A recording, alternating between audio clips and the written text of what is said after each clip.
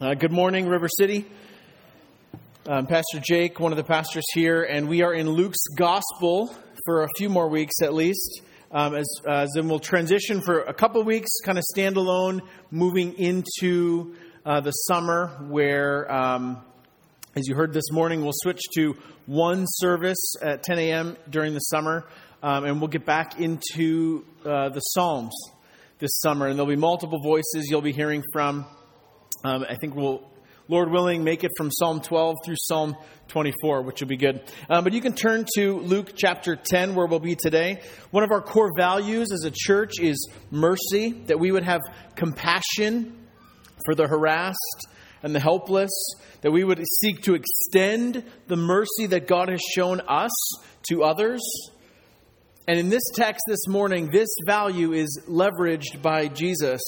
And he does so in this masterful way, Jesus does, to expose the self-righteousness in the heart of a man that we'll meet here in a moment. So, Luke chapter 10, we're looking at one of the most well-known and I think maybe misunderstood parables of Jesus, the parable known as the parable of the Good Samaritan. See, even in a culture like ours, to be honest, with all the technology and the history and the access that we have at our fingertips, we are a fairly low level of biblical literacy. But even still, in our culture, the Good Samaritan is one story that most people at least understand or they've heard of. Right? It's become synonymous with being nice to other people, helping someone in need. I read a story just this week. The headline was, Good Samaritan jumps into bay to save baby after car accident. And the picture was of a car accident where at least the child, maybe others, were thrown from the vehicle over the edge of a bridge and someone jumped off to save the child. Right? They were labeled a Good Samaritan. There are laws, kind of loosely called Good Samaritan laws, that protect a do-gooder from litigation. So say you're in a car wreck, and I come along and I pull you from the car wreck. The fiery death that you're going to experience, I save you from that because I'm a Good Samaritan, right? And I pull you from that, but in the process I break your arm. Good Samaritan laws would protect me from you suing me. Although I saved your life, I broke your arm. You can't be like, well, thanks for saving my life, but I'm suing you for damages for breaking my arm. I mean, in some places you can. That's a Good Samaritan law, right? In fact, this particular parable is treated and understood by folks who maybe know little else about Christianity or about Jesus as a kind of shorthand for Christianity, right? Jesus must be all about being nice to people. It all really boils down to helping others. So if that's the case, if that's the basic level, the shorthand, if you will, for Christianity, then why do we bother to talk about doctrine? Why do we talk about sin and repentance? Why worry about evangelism or sharing your faith with other people? You should all just be nice to people. Isn't that the most important thing we read from the story of the Good Samaritan? Right? That's kind of how it gets boiled down. Now, don't get me wrong. There is some significant take-home application for every one of us this morning who reads this parable, baked right into it. But the context in which this story is told, Jesus is actually telling this parable in response to a pair of questions from a man who was asking about how to obtain eternal life. That's where the question starts. So we need to read this parable in light of the context of the interaction Jesus is having with this particular person and the question that he's seeking to find an answer to. So we need to also read this parable in light of the larger context of Luke. If you've been studying Luke with us last spring and this spring, Luke's whole focus in the book of Luke and then in through the book of Acts, which Luke also wrote, the sequel to Luke's gospel, if you will, he's trying to communicate that Jesus' purpose and mission is to seek and save the lost. So we need to understand this parable in light of that larger context. Because the lawyer that we'll read about in this passage, we are, as humans, are experts just like him at self-justification. You and I often have unwarranted confidence in our own abilities, particularly our ability to be good, to earn righteousness. But Jesus exposes this inability to earn for ourselves what is only given by His grace. And that once we are shown grace, we are invited to follow Him in His life. So that's what the context I want us to see. It's the larger setup today as we read this parable that's so familiar to many of us. So let's pick up and read our text together. Luke chapter 10, we'll read verses 25 through 37. It'll be on the screen as well. This is the word of the Lord for us this morning. And behold, a lawyer stood up to put him to the test, saying, "Teacher, what shall I do to inherit eternal life?" And he said to him, "What is written in the law? How do you read it?" And he answered, "You shall love the Lord your God with all your heart, and with all your soul, and with all your strength, and with all your mind, and your neighbor as yourself." And he said to him, "You have answered correctly. Do this, and you will live." But he, desiring to justify himself, said to Jesus, "And who is my neighbor?" Jesus replied, "A man was going down from Jerusalem to Jericho, and he fell among robbers, who stripped him and beat him and departed, leaving him half dead. Now by chance a priest was going down that road, and when he saw him, he passed by on the other side. So likewise a Levite, when he came to the place and saw him, passed by on the other side. But a Samaritan, as he journeyed, came to where he was. And when he saw him, he had compassion. He went to him and bound up his wounds, pouring on oil and wine. Then he set him on his own animal and brought him to an inn and took care of him. And the next day he took out 2 denarii, gave him to the innkeeper, saying, 'Take care of him, and whatever more you spend I will repay you when I come back.' Which of these 3 do you think proved to be a neighbor to the man who fell among the robbers?" And he said, "The one who showed him mercy." And Jesus said to him, "You go and do likewise." This is the word of the Lord for us today.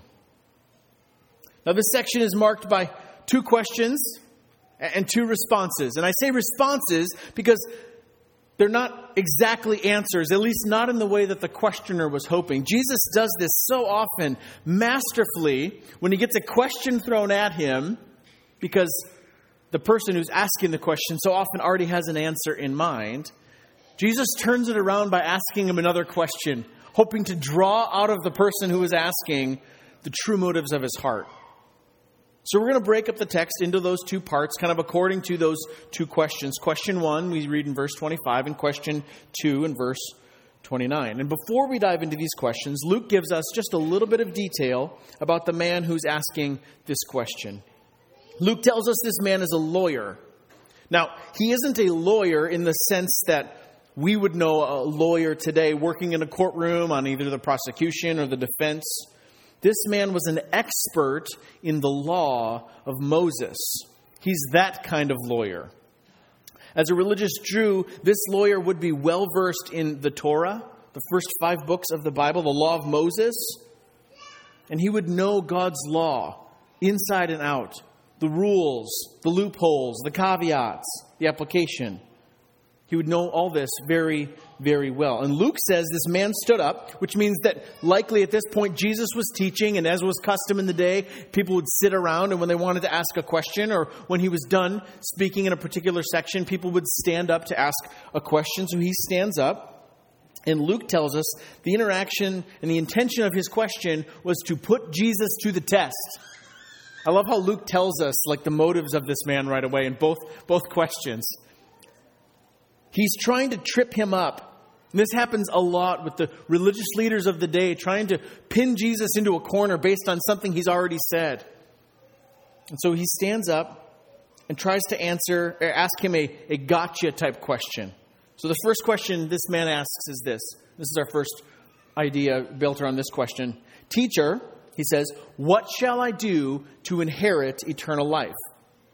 Now, I don't know about you, but I think this is a little bit of an odd question. But Jesus gets asked this exact question or a variation of it more than once. Because to gain an inheritance, what must I do to inherit? To gain an inheritance, you don't do anything.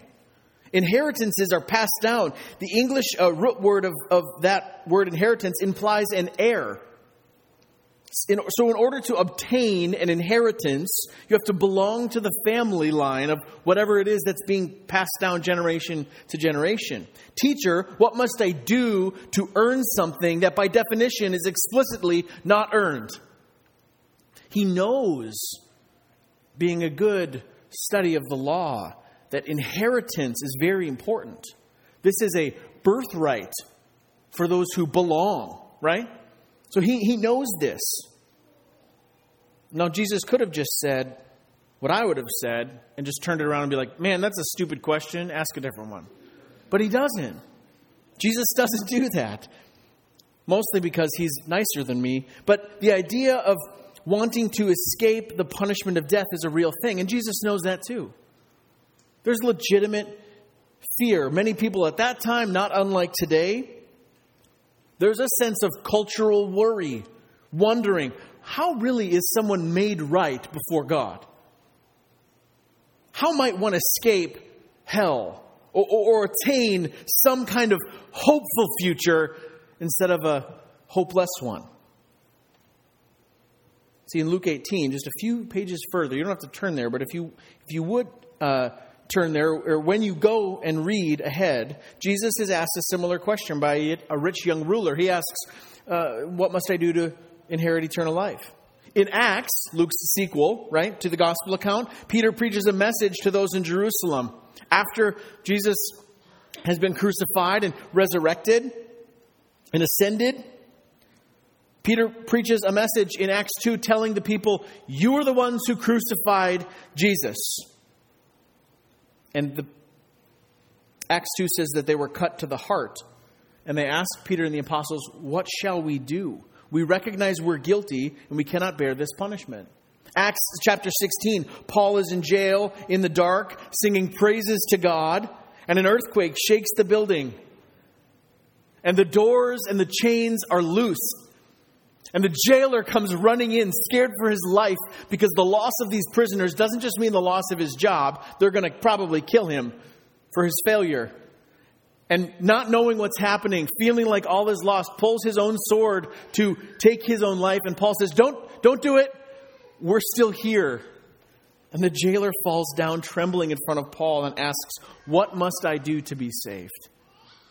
See, this is a legitimate question this man's asking. No matter his motives, it's a legitimate question. And it's a question that each of us must wrestle with as well. Every one of us has to ask this question. What do we do to gain eternal life? How exactly is it that I'm accepted by God? How do we get into this other kingdom? How do we receive the promises of God for hope? You and I must wrestle with this question as well. Now, this lawyer had understood and organized in his own mind God's law in such a way that he, along with most other religious Jews, believed that they were indeed able to faithfully keep God's law, to show themselves to be righteous and worthy of the covenant blessings of abundant and eternal life. And right there, Jesus was pointing out the fault in his question. It wasn't just the question itself, which is legitimate. It's the motive that this guy thought he was pretty okay. And so Jesus doesn't answer the question directly. He turns it back on the man. The man says, teacher, what must I do to inherit eternal life? Jesus says, what is written in the law? How do you read it? Basically, how is it to you? And this is the genius move of Jesus here. He puts it back on the lawyer to answer. And where does he point the lawyer? To the Word. He points him back to God's Word. If you're going to find an answer to the question about eternal life, then there's one place you can go. And so the man answers, verse 27, as any good Jewish person would answer, he answers what is known as the Shema. It comes from Deuteronomy chapter 6. Hear, O Israel, the Lord our God, the Lord is one. You shall love the Lord your God with all your heart and with all your soul and with all your might. And then the lawyer quotes Leviticus 19, which pairs those two together. And you shall love your neighbor as yourself. Now, what's interesting is this is the answer Jesus himself gives in two occasions, Matthew 22 and Mark 12. When Jesus is asked, what is the most important commandment? The answer Jesus gives, it's the Shema from Deuteronomy. Love the Lord your God with all your heart, with all your soul, and with all your might. And from Leviticus, and love your neighbor as yourself. Verse 28, this is Jesus said to the lawyer, you have answered correctly. Do this and you will live. Does it surprise you at all that this man answers, love God and love your neighbor? Basic summary of the law, so keeping them means I'm good, right? And Jesus' answer is, yep, you're right. Your answer is right. Now, before you start emailing me quotes from Martin Luther on justification by faith alone, stay with me. That's not all Jesus says. He replies, you have answered correctly. You're right. Do this and you will live.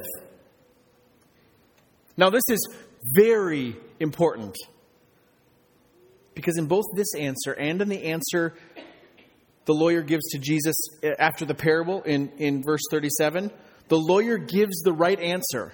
And in both cases, Jesus says, do it. Do it. Right? This is important. Why is this important? Because the lawyer can give the right answer with his mouth and then turn around and completely ignore actually doing what he says needs to be done. This is very important for understanding this parable that Jesus gives as a response to the next question that Jesus asks, which leads to the next question. The lawyer, verse 29, desiring to justify himself, there's Luke helping us with his motives, says to Jesus, and who is my neighbor? Seeking to put Jesus to the test and desiring to justify himself. Basically, he's saying, I know I'm supposed to love my neighbor as myself. Leviticus 19 commands it. But who actually does that apply to? Where's the line? Where's the loophole? Who counts as my neighbor and who doesn't count as my neighbor is the question he's asking. Because I think this lawyer actually saw himself as a faithful law keeper. He loved God and he loved his neighbor, provided his neighbor was on the approved neighbor list. Right? In this case, it likely consisted of family and close friends. They were like-minded and of the same status.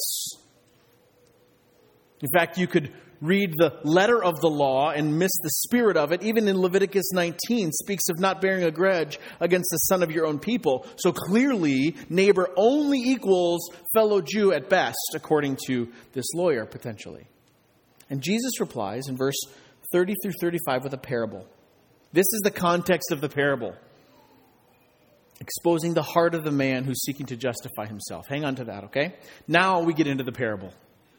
A man was going down from Jerusalem to Jericho, and he fell among robbers who stripped him and beat him and departed, leaving him half dead. The road from Jerusalem to Jericho was about 17 miles and drops from Jerusalem about 2,500 feet above sea level, not 1,000, that's a mountain, 2,500 feet above sea level, to Jericho, which sits about 800 feet below sea level. So over that 17-mile run, there's a loss of elevation of about 3,000 feet. So you were literally going down to Jericho. And the road was known for robbery and thieves. And so Jesus, using this example, everyone who's listening would have understood exactly the context that he's talking about. It's a dangerous path. People would know it. It would have a history and a reputation. And so this lawyer, being Jewish, would have assumed that the traveler in the parable was also Jewish. He gets mugged, stripped of all of his clothing, and beaten to within an inch of his life and left for dead. Bloody, unidentifiable, can't tell who he is based on probably his face being beat up, as well as any markings on his clothing that would tell us of his status or his stature or his culture would all be stripped down to basically his undergarments. and he was unconscious. So they didn't know if he was dead or alive or breathing or anything. Jesus continues, verse 31 and 32. Tell of two men who, by chance, are going down the same road. One is a priest and one is a Levite. The priest would have been a descendant of Aaron. Priests were the ones who performed all the rituals and sacrifices in the temple. They were the holy men of Israel. The Levite would have been from the tribe of Levi, not descendants of Aaron per se, but still those who performed duties in the temple, served alongside the priests in carrying out the duties of worship. And so one would expect that a religious person would stop to help a man who was injured. But Jesus tells us that both of them crossed to the other side of the road in order to avoid even going near the man who's lying unconscious in the ditch. Now, I've read a lot of commentary and interpretation this week trying to infer the motives of the priest and the Levite. Are they worried about being made unclean by touching the dead body? Maybe because they can't identify him. They don't feel they have a responsibility because, well, they can't prove he's a Jew. Therefore, maybe he's not their neighbor, not their problem. Are they worried for their own safety? I mean, who knows how long this guy was beat up? Maybe it was 5 seconds ago, and these robbers are still hanging around and they'll take me next. Now, we don't know those motives. And honestly, it really doesn't matter because these aren't real people. Remember, this is a story that Jesus is telling. But what's important is that neither of these two men that Jesus highlights, the priest or the Levite, even stopped to see if the man was dead or not, let alone offer any kind of assistance. That's the picture. The people you'd expect in a story to be the heroes are in fact not heroes. Verse 33. But a certain Samaritan who was on a journey came upon him, the man who was beat up, and when he saw him, he felt compassion. Now, if you're following the progression of people walking by in the story, a priest, a Levite, in your mind you're thinking, maybe the next would be just an average, everyday Jewish, carpenter or fisherman or something. But Jesus doesn't do that. He leaps over what you'd think was the next in sequence and goes all the way to a Samaritan. Now, this might not mean as much to you, but Samaritans were a mixed race people. Samaritans exist because the kingdom of Israel was split into two after the reign of King Solomon. Israel in the north, while in captivity, intermarried with non-Jews, thus creating these Samaritans with a partial Jewish heritage. And make no mistake, they were despised by the Jews. In the Jewish Mishnah, which is a collection of oral traditions that developed around how to apply the law for Jewish people, in the Mishnah it says this: "He that eats the bread of the Samaritans is like to one that eats the flesh of swine." The disdain for even having bread, having a meal with a Samaritan, was akin to violating God's law of cleanliness and purity by eating, in this case, pork. So I can't overstate the animosity in both directions between Jews and Samaritans. They hated each other. Hated each other. I can't overstate that enough. And so of all people to stop and to help someone, being a Samaritan, this would have been uniquely offensive to the lawyer. Right? You can think of the person you dislike the most in the universe. Times 10, that's how disgusted this person, this lawyer likely was. And then verses 34 and 35 unpack this wonderful, generous picture of compassion. Look what the Samaritan does. I'm just going to break it down into bullet points. He first doesn't pass over to the other side. He goes to him. He comes upon him and then goes to him. He binds up his wounds. He stops the bleeding. He pours on oil and wine. This would both clean and soothe his wounds and bruises. As an aside, both oil and wine were poured out on the altar before the Lord. And the priest and the Levite couldn't be bothered to stop, but the Samaritan offers oil and wine to care for this broken man. This Samaritan puts the wounded man on his own animal, likely a donkey, possibly a horse, but meaning he got down from this animal and walked alongside while the man who was broken was put up on top to ride. He takes him to an inn for shelter and rest. And don't think like Holiday Inn. Think like empty room. Right? Could be a barn for all we know. It's a place where a traveler would stay along the way. This was not a luxury suite with continental breakfast. He takes him to this place, and then it says he cares for him. Overnight, tending to his wounds. And if that wasn't enough, if that itself wasn't enough, the next day, this is how I know he cared for him over the night. He stayed till the next day, takes out 2 denarii, about a day's wage for a day labor. So he takes out 2 of those and gives them to the innkeeper to cover the costs of housing, medical needs, and food for as long as it takes to get this man back on his feet. And then he says, when I return, if you need to spend more than this, put it on my tab. I'm good for it. Between room and board and medical supplies, these 2 coins, if you will, would have covered anywhere from 2 weeks to a month, maybe more, for the stranger to remain at the inn for no cost to himself. Think about that. This is remarkable. I mean, even if the Samaritan just stopped, cared for him, brought him to the inn, and left him there, the man then himself would have been responsible for any care and housing and food, because he had no money. He had everything was taken from him on the road. And so if he was in need of care, the innkeeper could have been nice to, in a sense, kind of put it on credit. But if this man couldn't pay for that, the innkeeper was well within his rights to exact the cost of caring for the man out of indentured servitude, slavery, to make him work to pay off that debt. So not only did the Samaritan save the man from physical harm, he also protected him from a huge debt and potentially years of servitude and slavery. The robbers in this story beat the man and are guilty of violence against him. That's clear. The priest and the Levite avoid the man, and both stand guilty, not for violence, but for inaction, for neglect. But the Samaritan cares for him personally and guarantees his care out of his own supply and then promises to return.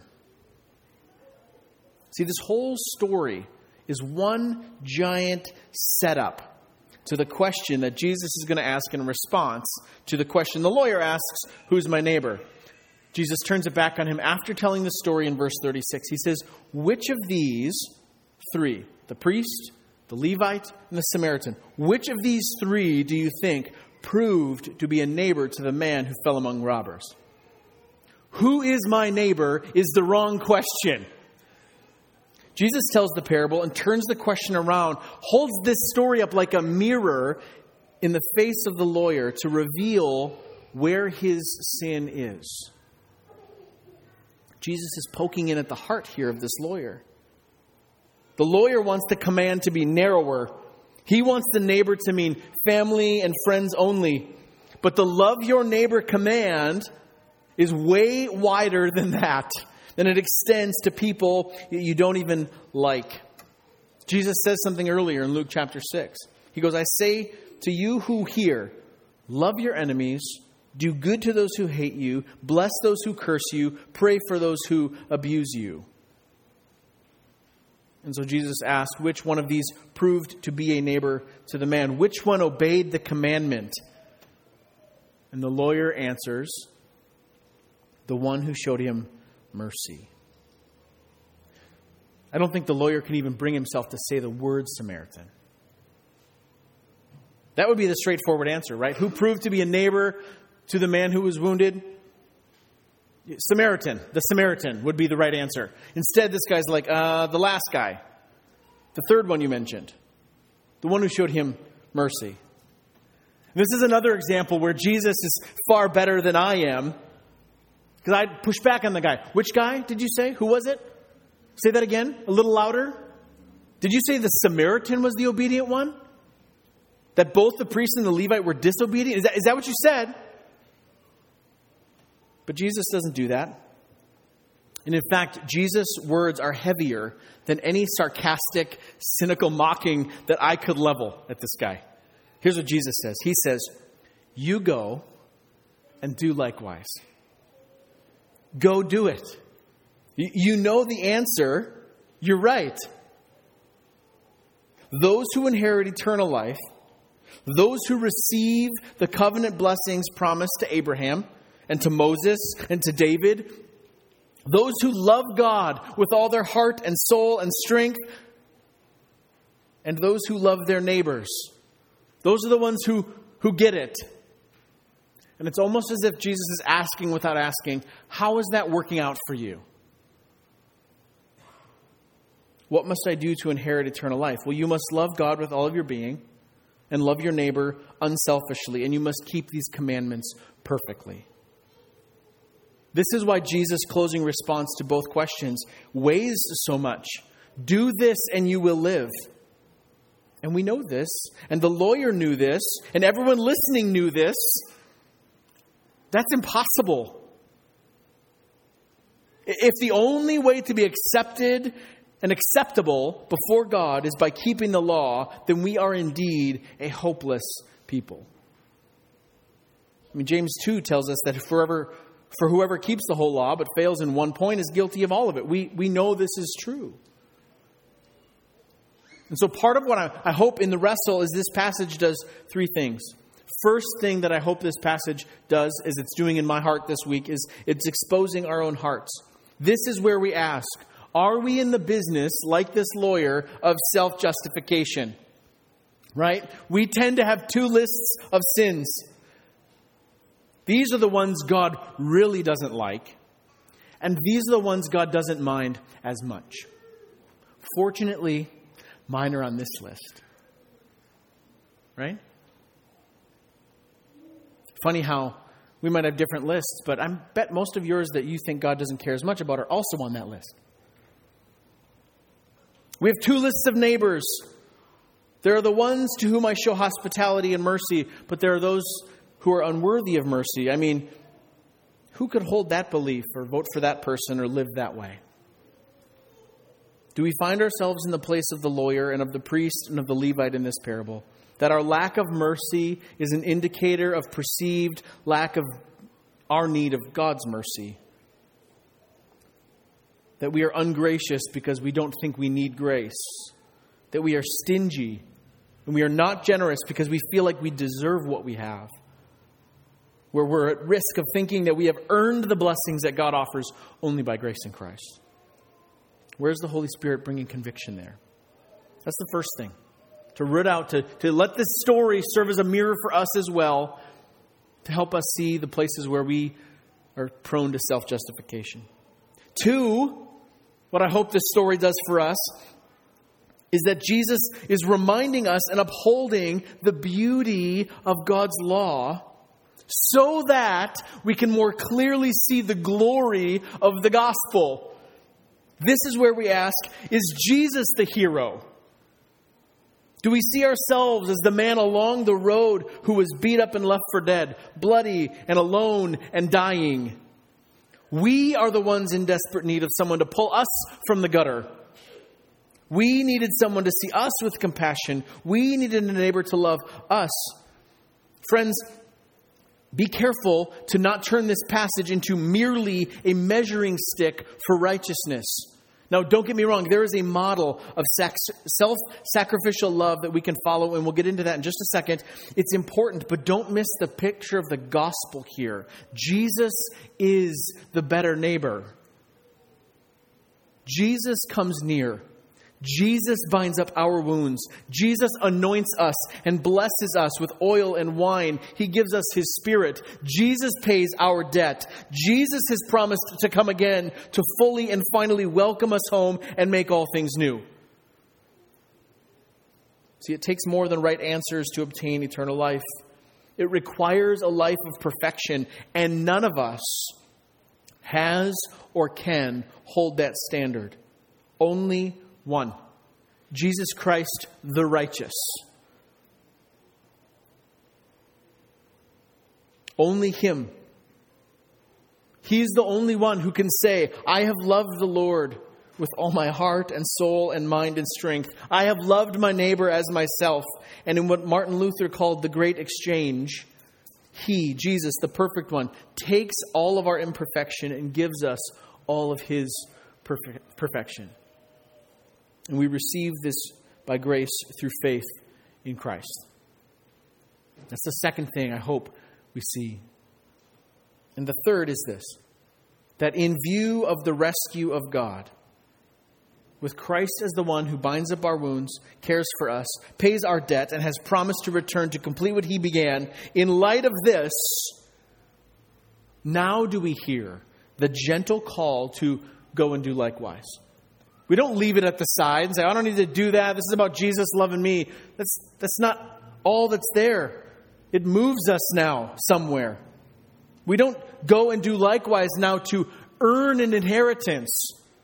We can't do that. Now, by God's grace, we are welcomed into His family, are now set on His path.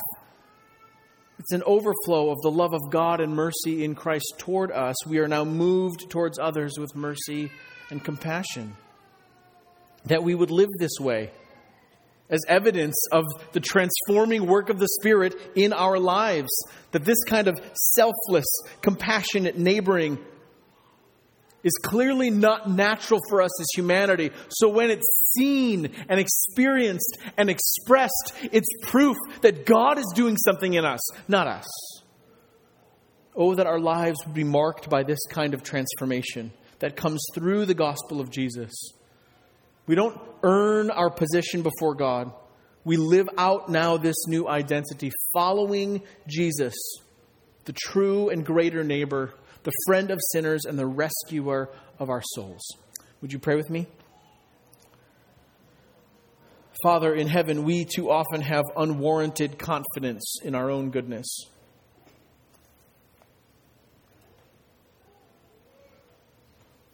We ask by your Holy Spirit, you give us humility to see ourselves as we ought, to recognize how great our need and how much greater your mercy. We are grateful that you delight to welcome in the weary and the heavy laden, the broken and the bruised, that we might have our wounds bound and be given rest for our souls. Holy Spirit, strip us of pride and self-righteousness and remind us of your undeserved mercy, so that your mercy toward us might spill out in mercy to those around us. Work in us and through us, we pray. In Jesus' name and for His glory. Amen and amen.